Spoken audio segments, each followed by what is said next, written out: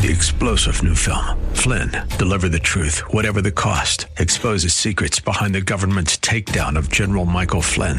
Flynn knew what the intel world had been up to. He ordered the first audit of the use of contractors. This set off alarm bells. He told the truth. He was the most dangerous person for Donald Trump to hire. They had to get rid of Flynn. Flynn, deliver the truth, whatever the cost. Available now. Watch it today. Go to salemnow.com. salemnow.com. I know, 69. The following program is sponsored by the National Prayer Chapel.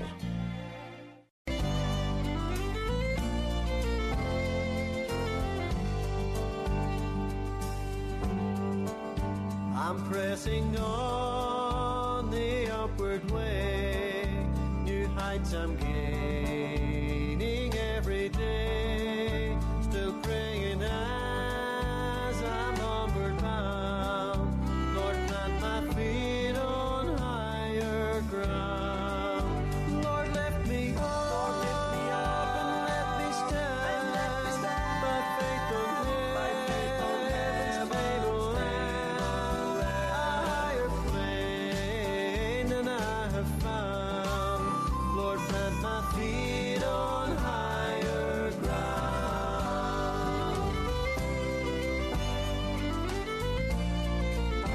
I want to live above the world, though Satan's taunts at me are heard, for faith has caught the joyful sound, the song of saints on higher ground.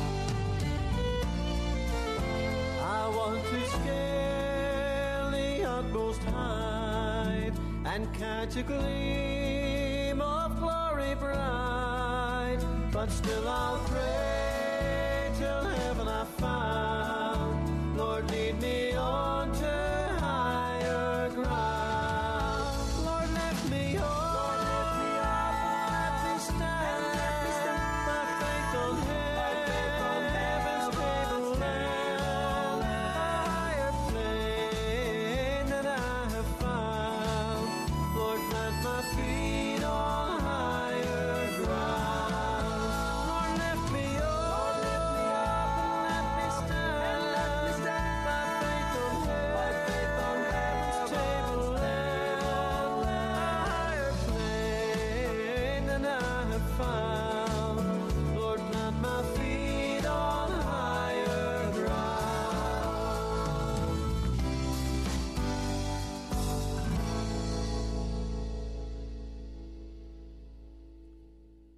Enter through the narrow gate. For wide is the gate, and broad is the road that leads to destruction, and many enter through it. But small is the gate, and narrow the road that leads to life, and only a few find it. Watch out for false prophets. They come to you in sheep's clothing, but inwardly they are ferocious wolves. By their fruit you will recognize them. Do you pick grapes from thorn bushes or figs from thistles? Likewise, every good tree bears good fruit, but a bad tree bears bad fruit. A good tree cannot bear bad fruit, and a bad tree cannot bear good fruit. For every tree that does not bear good fruit is cut down, thrown into the fire. Thus by their fruit you will recognize them. Not everyone who says to me, Lord, Lord, will enter the kingdom of heaven, but only he who does the will of my Father who is in heaven. Many will say to me on that day, Lord, Lord, did we not prophesy in your name, and in your name drive out demons and perform many miracles?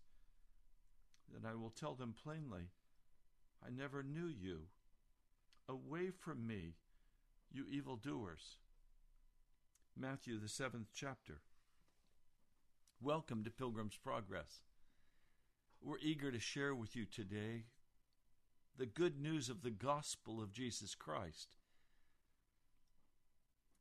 Before we go into the teaching today, we received an email from a friend of this broadcast. Alexandra, would you share it with us? Yes, so we've been asking you dear listeners to send in testimonies or things you'd like us to share on the air. So we were happy to get this email yesterday. This is from a listener in Maryland. He writes, Pastor Greenlee hits the nail on the head when he says that he could spot a Christian by looking at their checkbook. Pilgrim's Progress really needs to go FM and further. If just 100 listeners would contribute a cell phone's worth every month, it would be done.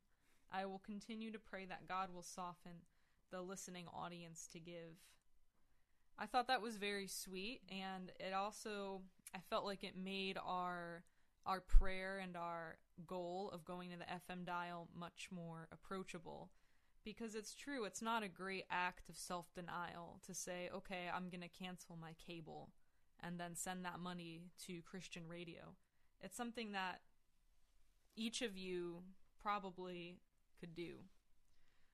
And then he shared a testimony, which I just thought was fantastic. So he says, Pilgrim's Progress is responsible for me praying to Jesus for his blood to heal me of what was quickly developing into or already was alcoholism.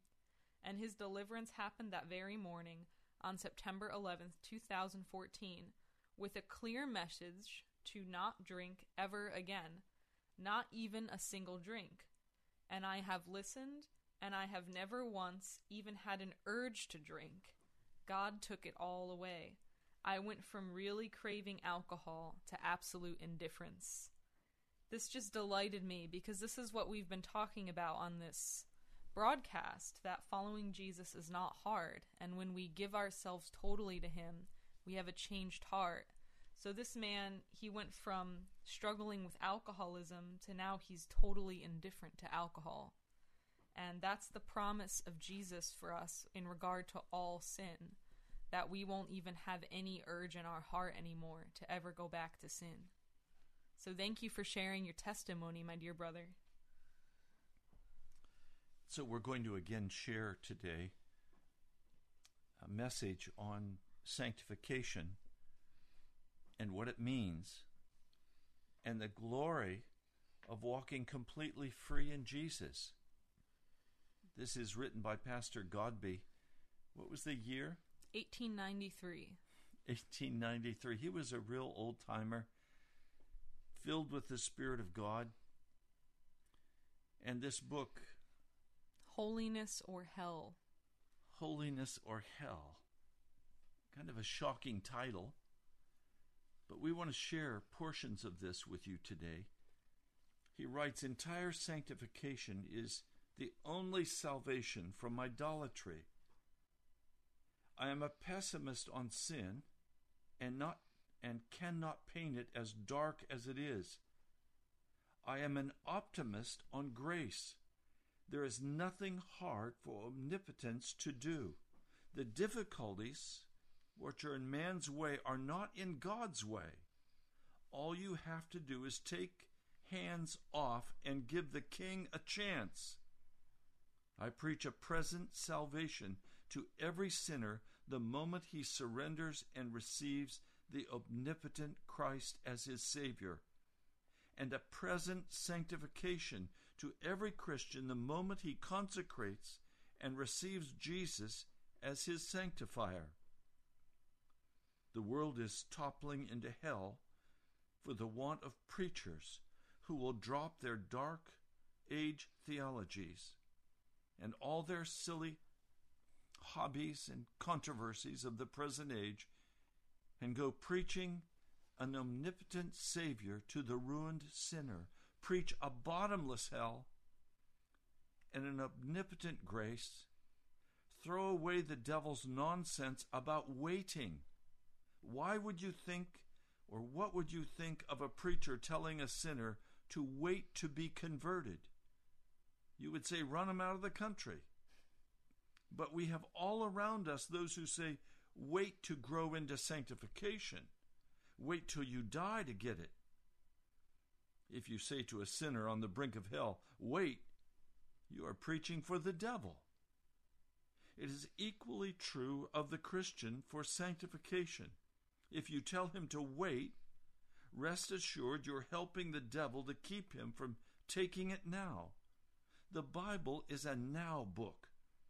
It offers pardon to every penitent sinner and sanctification to every Christian now.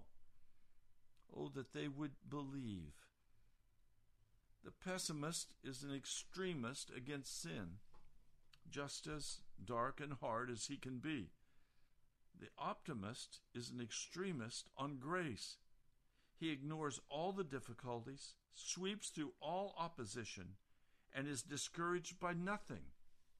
His faith is not in the church, in men, nor in circumstances, but in the Savior. Where all others despair, his faith puts on new vigor and soars to the heart of God. He looks for wonders. He expects Christ to conquer the devil, lock him up in hell, and cover the earth with his millennial glory.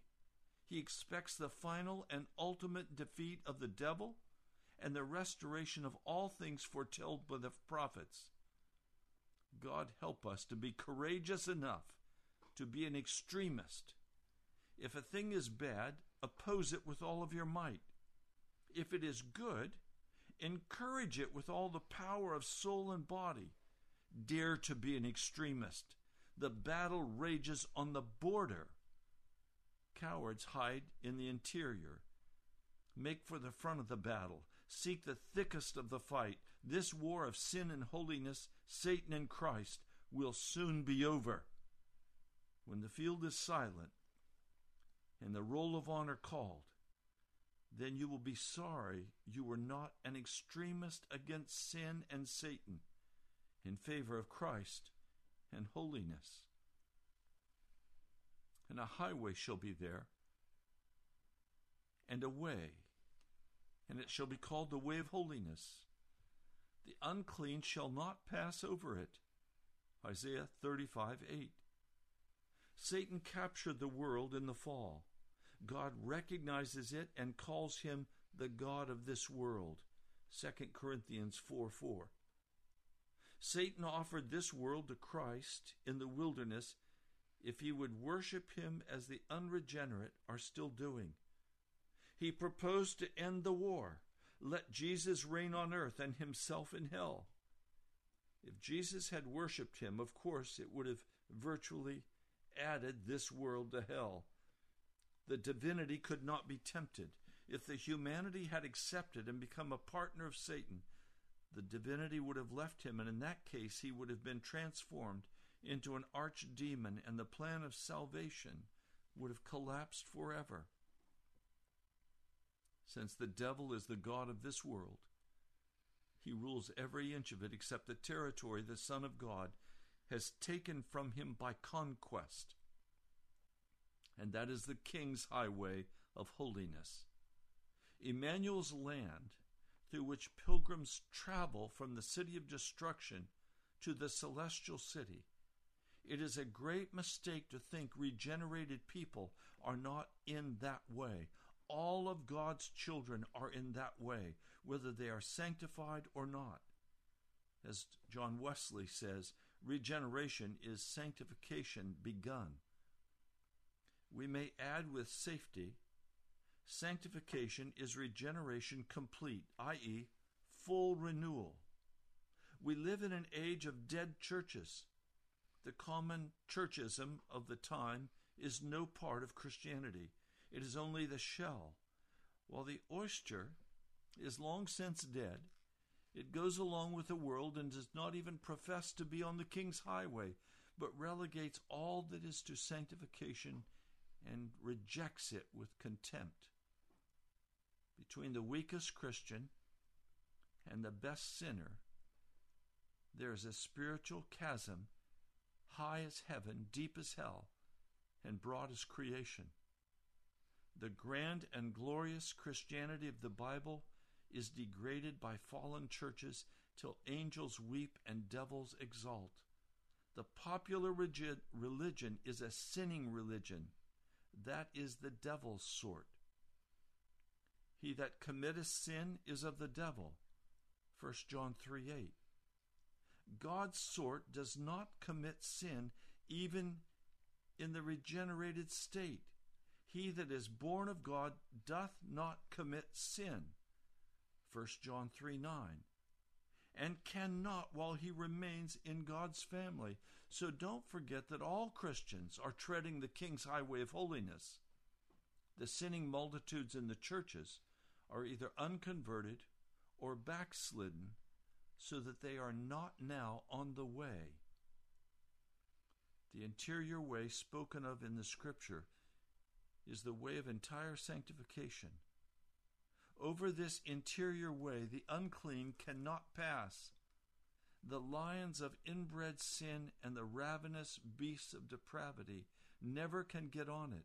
It is a hidden way. Your life is hid with Christ in God. The vulture's eye hath not seen it. In regeneration you receive something, i.e., the life of God into your soul. In sanctification you lose something. In other words, depravity out of your heart. So you see, sanctification makes you little. God leads you out into this interior way and covers you with his hand. The world does not see you. The regenerated don't see you. The devil doesn't see you. You're hidden away with God. He covers you with his feathers. Satan and the world hunt for you in vain. They shoot at you, but they miss you. Not a missile reaches you. Regeneration took you out of the world, but sanctification took the world out of you. So you now have a glorious double salvation. Satan remembers you and hunts for you, but can't find you. In the sequestered retreats of the interior way, you enjoy perfect rest.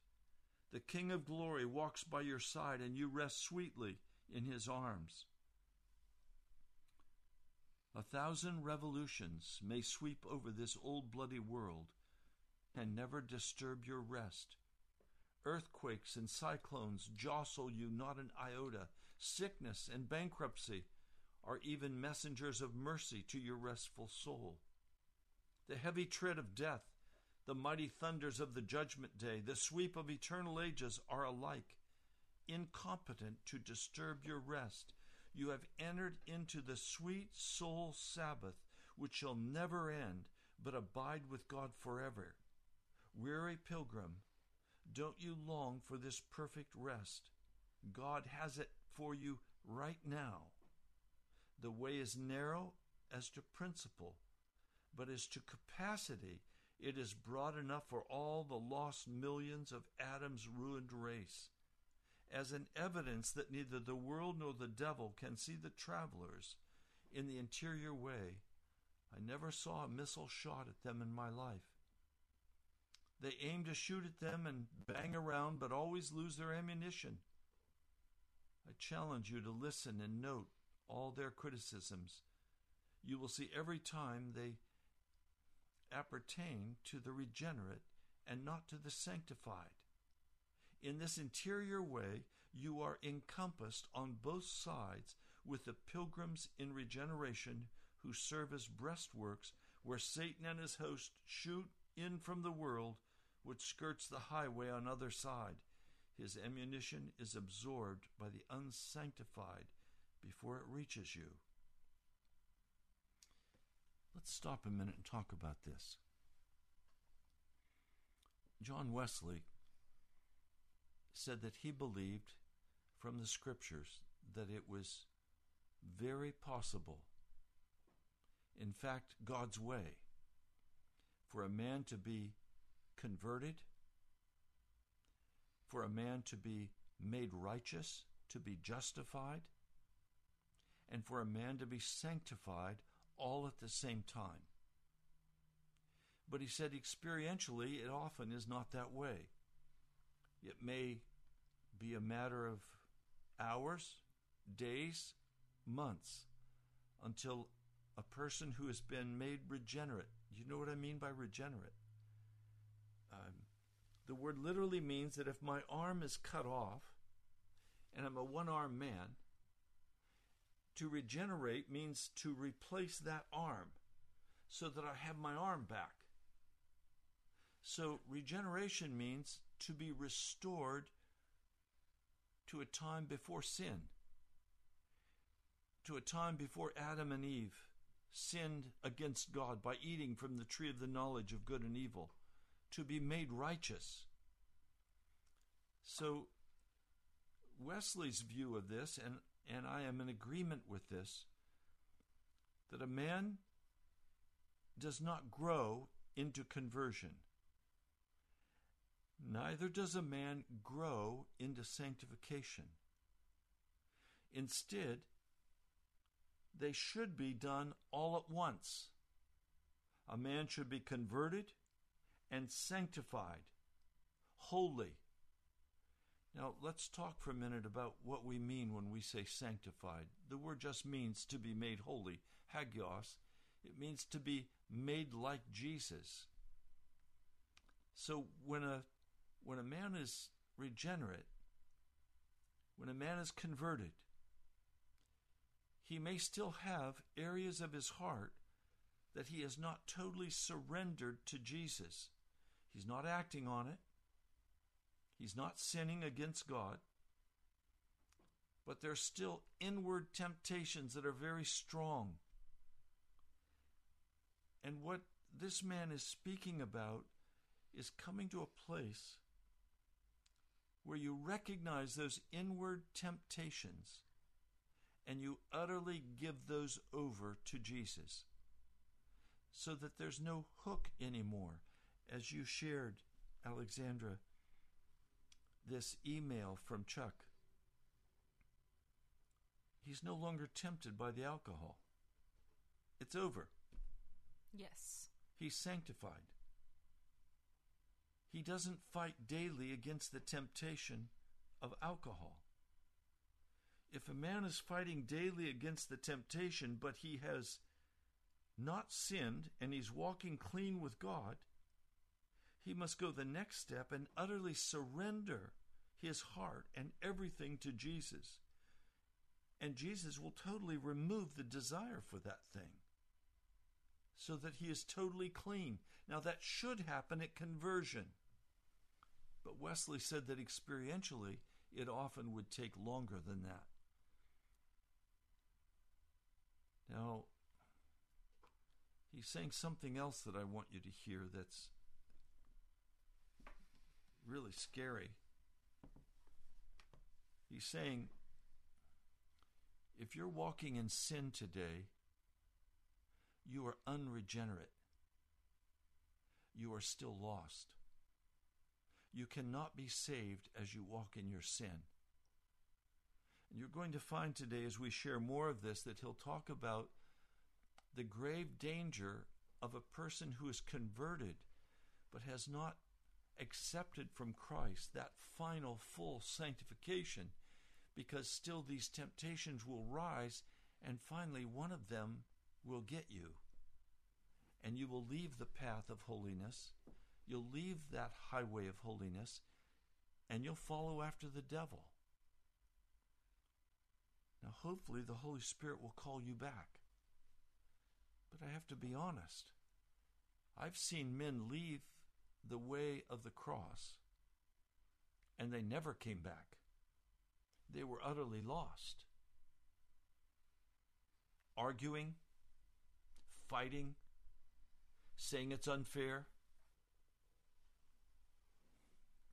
But in the end, their pride would not repent. And they were closed out of the kingdom of God. I don't want that to happen to you. So, Alexandra, and did I tell people this is Pilgrim's Progress? Yes, this is Pilgrim's Progress, sponsored by the National Prayer Chapel. We are Ray and Alexandra Greenlee from the National Prayer Chapel. And tomorrow we are going to be doing a very special interview, and we trust that it will happen this time. Yes. Do you want to tell us about it? Yes, so as you may have heard, we had originally planned to do an interview with Jeff King, the president of International Christian Concern, several weeks ago, and we had to reschedule. So we've rescheduled for tomorrow. So we will be live. That's tomorrow, Friday, from 1 to 2 p.m. We'll be live with Jeff King, and we're very excited. International Christian Concern. It's a small organization, but they do a tremendous amount of work. They call themselves the bridge to the persecuted church. So they work with Christians in Africa, in the Middle East, in Asia, who are being persecuted. They do things like they support underground pastors. They supply Bibles. If there is a husband who was murdered, they will help the wife and children get back on their feet and get into some kind of sustainable business so that they can support themselves. He recently wrote a book, which he'll be speaking about. So you should definitely tune in. That will be right here on 780 AM. And you can also listen anywhere in the world at waveam.com. Okay. You ready? Yes, so we're continuing to read William Godby's book, Holiness or Hell. So he continues talking about justification or regeneration and sanctification. And something that I wanted to add to what Ray said about sanctification is it's not just a question of inner temptation of sin in your heart, but entire sanctification is consecrating yourself completely to the work of God. So you no longer have any other work that your life is devoted to. Your life is devoted to the work of the gospel, to the advancement of God's kingdom. That looks like a lot of different things. It may not necessarily mean that you're a minister, because, ministers need to eat. So you could be a farmer, but the point is that the work that you're doing is directly impacting and promoting the kingdom of God. So he goes on, he says, you have 2 chances for your life instead of 1. Satan gets no soul immediately out of the sanctified experience. A fall from sanctification simply brings you back into justification. When you fall from justification, then Satan gets you. So you see, you have 2 chances instead of 1. When a little boy, I was convinced that the war between the states over slavery was bound to come up. I thought it would just about come in time to get me. In my imagination, I saw the Ohio River flowing with blood, and Kentucky whitened with the bones of the slain. In this I was mistaken. Too much brain and muscle in the North for that. They carried the war just as far from their own door as they could. So Tennessee and Georgia were the embattled line, instead of Kentucky and Ohio. Shall the children of this world be wiser in this generation than the children of light? God forbid. If a sanctified man backslides and loses it, he is still on the king's highway with all the regenerated people till he falls again. As the unsanctified Christian is already on the border where Satan's lions can seize him and pull him out of the way whenever he backslides once, he falls right over into the devil's kingdom and is in danger of dropping into hell if he were to die. So you see, it is quite a risky business for a Christian to remain unsanctified. Then, pilgrim, as you prize your life, press for the interior way. Press for the life hid with Christ in God.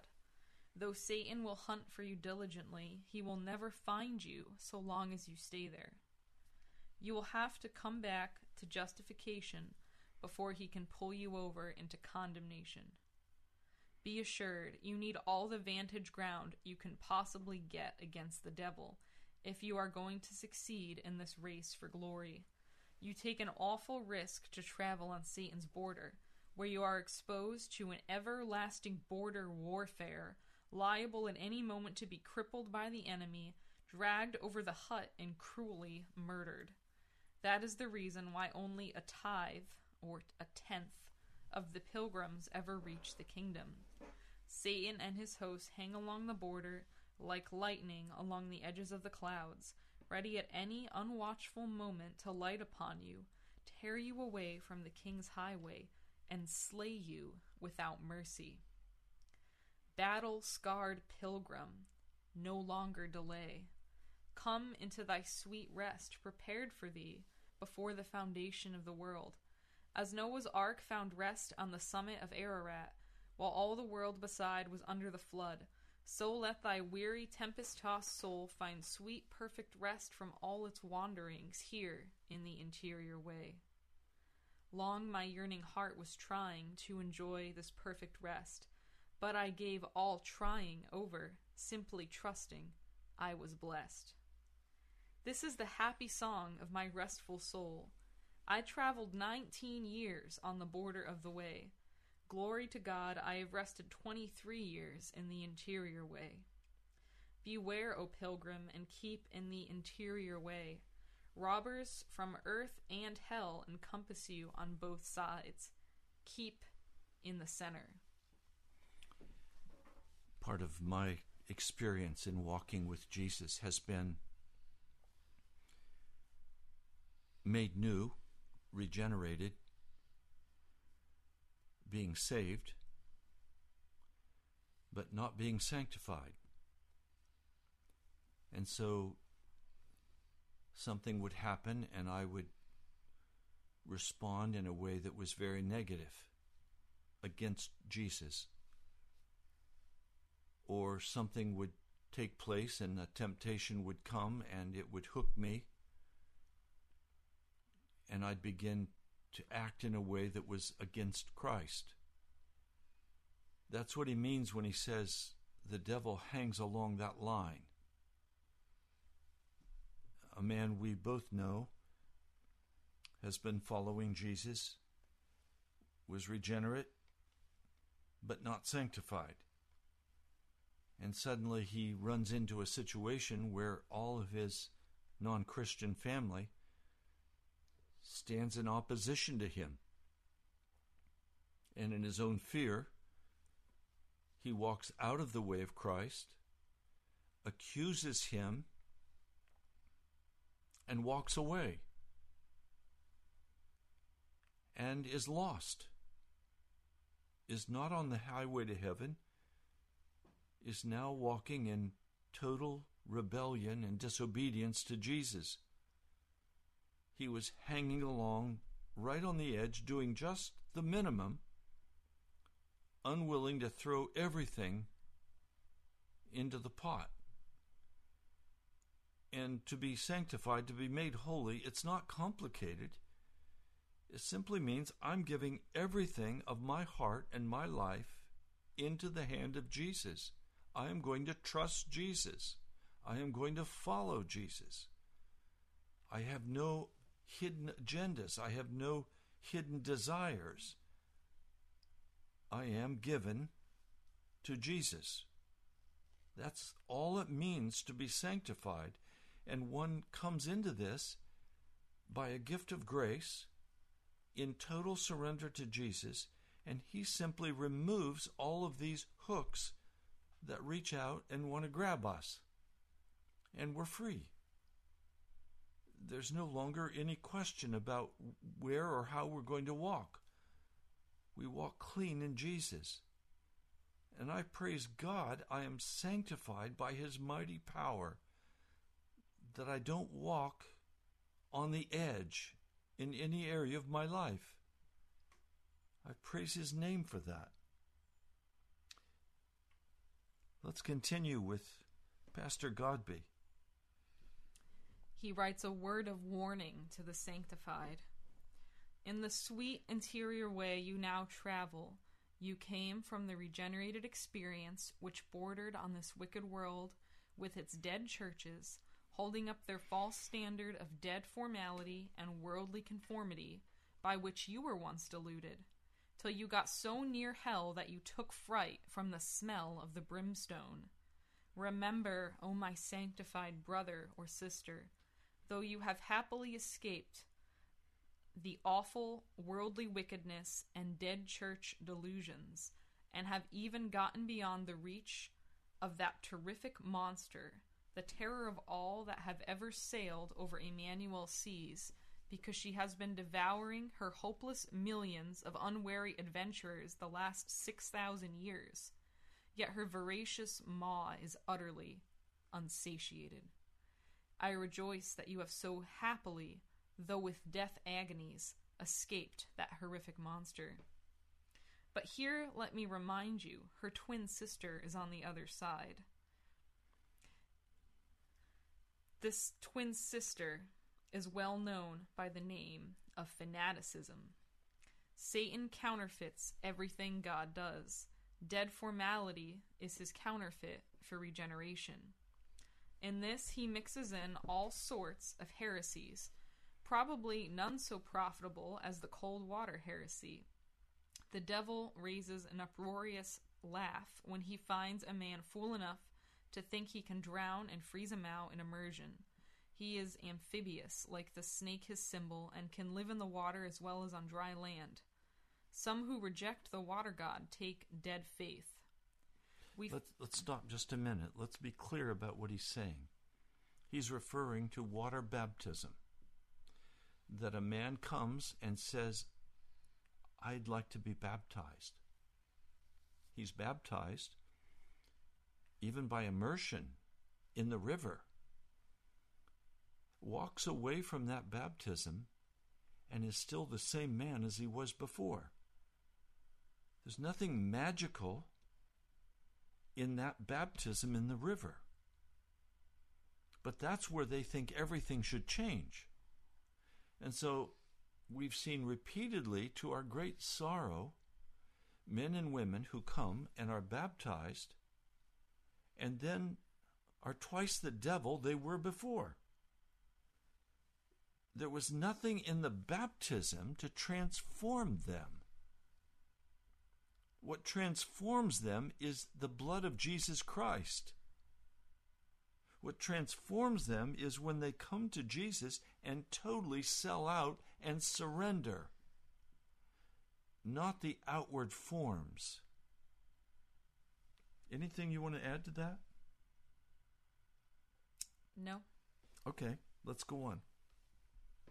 We find whole churches claiming to be justified by faith, and you can't make them do anything for the Lord. Faith without works is dead, James 2:26.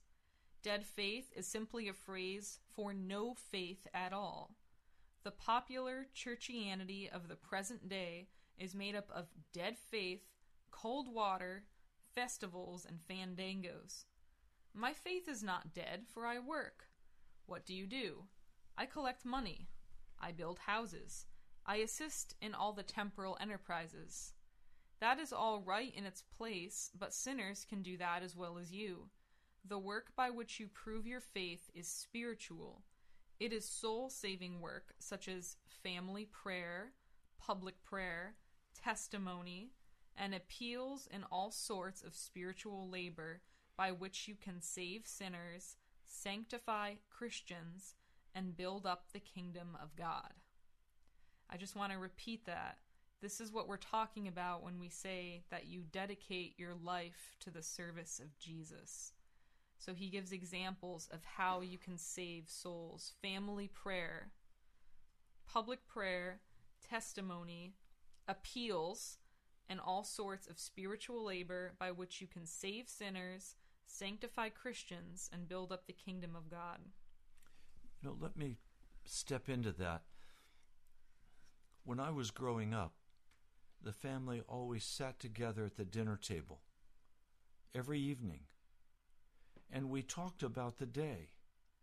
Mom and Dad interacted with the three boys, and after we were finished, we finished up whatever homework had to be done or whatever things needed to be taken care of, and then finally the family gathered in the living room where the scriptures were opened, and we had an evening of worship before the Lord. And you also did that every morning. We also did that every morning before going to school. Well, you might say, well, Pastor, those were days of much slower times. No, my mother was a bacteriologist. She worked in the hospital. My dad was a salesman. He had to be out doing the work or there was no money.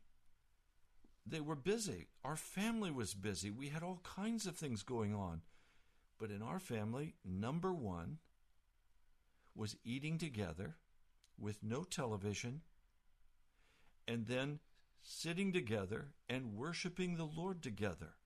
No video games, no television, no foolishness. Talking together. Mother and father knew what my spiritual condition was. And if it was not appropriate, they spoke with us about that. They confronted us with where we were spiritually. Now, this went on from the time I was an infant until I finally left for school, away from home. Yes, and it's funny, as I've heard you talk to both of your brothers, they say a lot of the same things you do about, lots of people say they're a Christian, but you can't just say it, you have to walk it out. So these are things that were so deeply instilled in the three of you by your mom and your dad as you grew up that it never left you. And so some of you have children in your home, but you don't bother to set up boundaries. You don't want to make anybody unhappy. So your family does not sit together for dinner. I speak with families who say, "What, Pastor? Are you kidding? We never sit down for dinner. We grab our plates of food and we go and we sit in front of the television and we sit and watch that. Or the kids are playing on the video games." You are setting your children up for hell. You are almost guaranteeing that when they're adults, they will not be Christians. Yes, and I was just thinking about this because I grew up in a non-Christian family, so I watched a lot of TV when I was a kid, probably 3 hours a day. And I was thinking about SpongeBob SquarePants. And I was like, how did I ever have the time to sit around and watch SpongeBob SquarePants? There's no time. There's no time to entertain yourself. I even thought you could get a t-shirt that says, "I don't have time to be entertained." Because that's what it is. It's not like we just have time that we need to fill up with something. You're here and there's a war going on for souls, and every one of us is going to die and is either going to go to heaven or to hell. So it's not like there is any time to just sit around and entertain yourself, and your children aren't any different. Children can be just as active in this war as you, and if you raise them this way, in entertainment, just trying to take up their time so you don't have to deal with them, then that's how they're going to approach life when they're adults. But see, in many homes, mom is busy being a taxi driver, taking the kids, taking the little girls to the dance studio, taking the guys to their baseball, their soccer, rugby, whatever it is they're playing. All kinds of things that children must be involved in. We want our children to be well balanced. We want them to have every opportunity. And mom and dad, what you're literally doing is setting your children up to be pagan kids. They don't have that heart of love for Jesus. They're not passionate about Jesus because mom and dad are not passionate about Jesus. Yes, and there's nothing wrong with exercise, but why have it consume so much of your time? I mean, why not just have your whole family get together and just do an hour of exercise and be done with it? Or go out and play ball, or do something as a family. But all of the organized sports, they're not helpful in the Christian journey. So Godby goes on. He says, "These dumb, dead churches constitute Satan's highway of unholiness, which he built along by the side of the Lord's highway to fool people. He has fooled them by millions. They have a fine time, as they think, following the Lord, but in fact they're following Satan transformed into an angel of light, passing himself off for the Lord. The solution of the problem is, dead men don't see anything. Their vision is simply mental and illusory, as they are spiritually blind. They build beautiful church buildings, live in pomp and splendor and luxury, and make a magnificent show in their Sunday services. They are a charming people, exceedingly popular both with the world and the ministry. They are very prosperous and have a good time generally. There is but one trouble in their case, and that is, they drop into hell as fast as they die.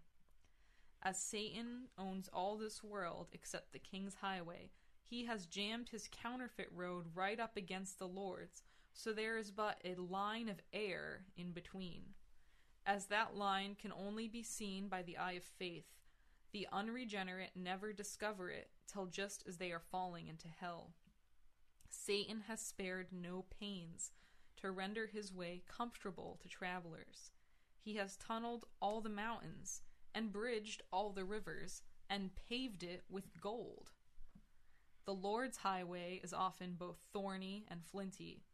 Consequently, as these roads run parallel, constant inducements are being presented by the traveler on Satan's way to allure the Lord's pilgrims to come over and travel that smooth and delightful road.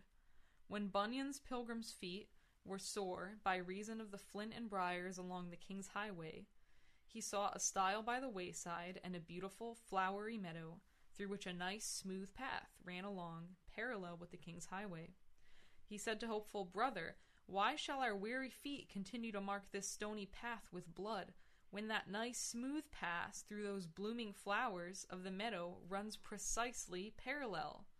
Let us get over the stile and travel it till our feet get well. Then we will cross back to the King's Highway." Hopeful acquiesced, and they cross over. Soon nightfall eclipses the bright summer day, and they can no longer see the King's Highway. They get very uneasy, but hearing someone walking before them, for it is now pitch dark and raining, they shout aloud, "Does this road lead to the celestial city?" "Oh yes, I am going there." At this they are much comforted, and travel on somewhat cheerful, as they hear the footfall of their guide.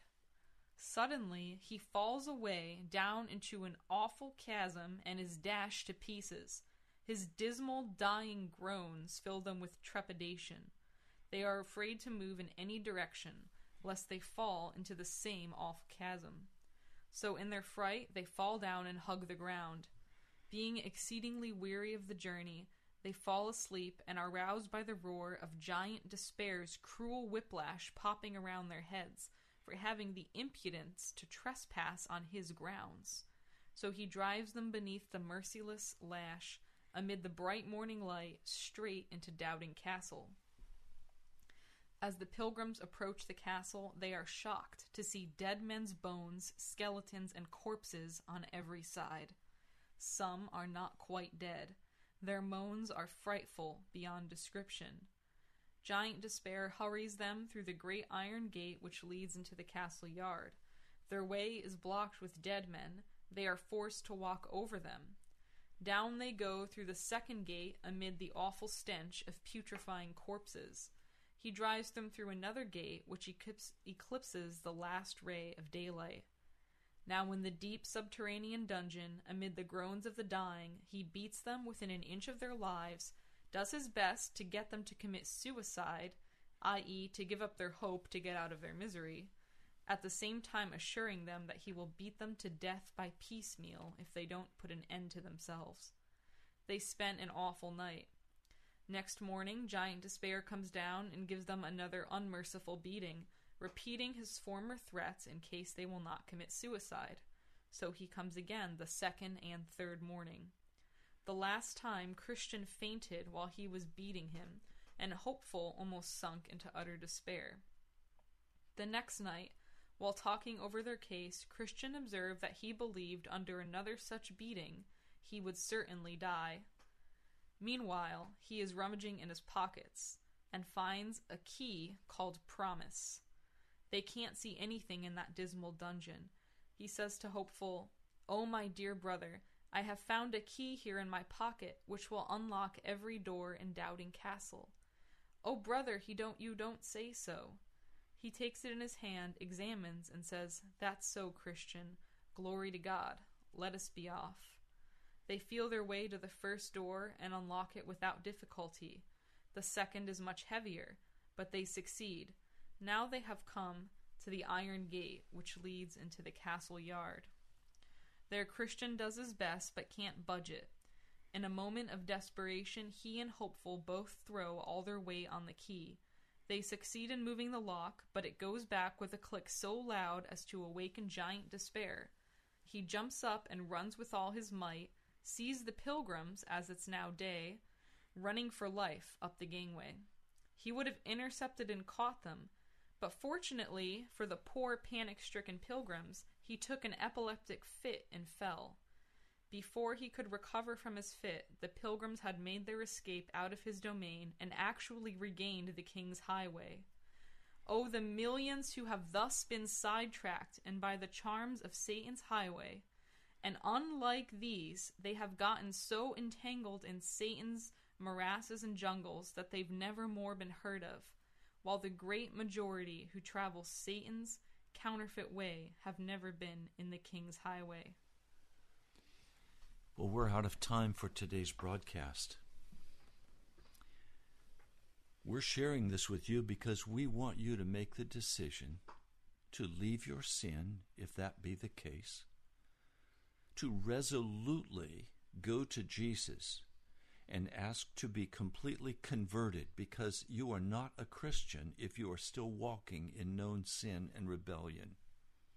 And you have to face that reality.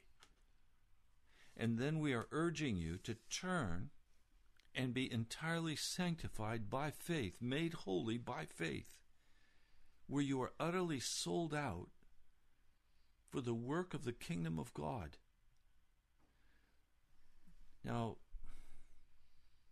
we're coming to the end of the month, and next week we're going to need to do offertories if between now and then about $1,400 does not come in.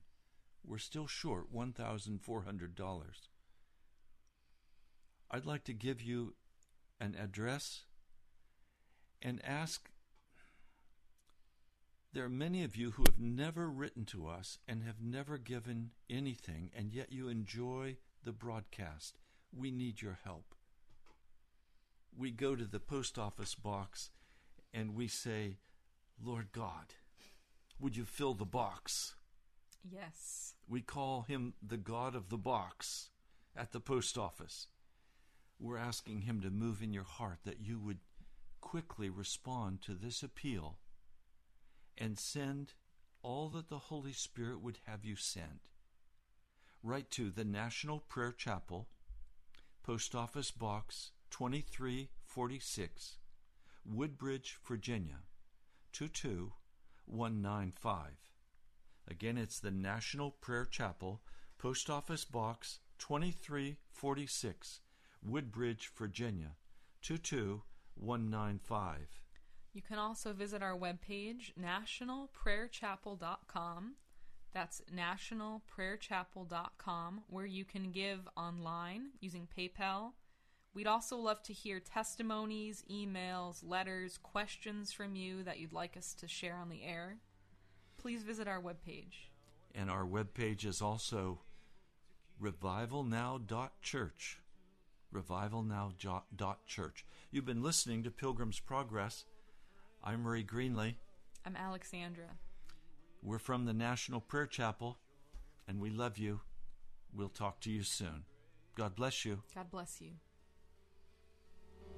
Now unto him who is able to keep you from falling and to present you blameless before the presence of his glory with great joy. With great joy, to the only God, our Savior, through Jesus Christ. 3-star general Michael J. Flynn, head of the Pentagon Intelligence Agency, knew all the government's dirty secrets. He was one of the most respected generals in the military. Flynn knew what the intel world had been up to. He understood its funding. He ordered the first audit of the use of contractors. This set off alarm bells. The explosive new documentary, Flynn, Deliver the Truth, Whatever the Cost, uncovers the facts behind this scandal. Flynn told the truth. He was the most dangerous person for Donald Trump to hire. I find out the worst enemy that I'm going to face in my life is right here in America. They took my assessment and they wanted me to change it. And I was like, I'm not changing it. They had to get rid of Flynn. With in-depth interviews, archival footage, and never-before-seen personal records of the man behind the headlines. I just felt like I was drowning. Flynn, Deliver the Truth, Whatever the Cost. Available now. Watch it today. Go to salemnow.com. salemnow.com.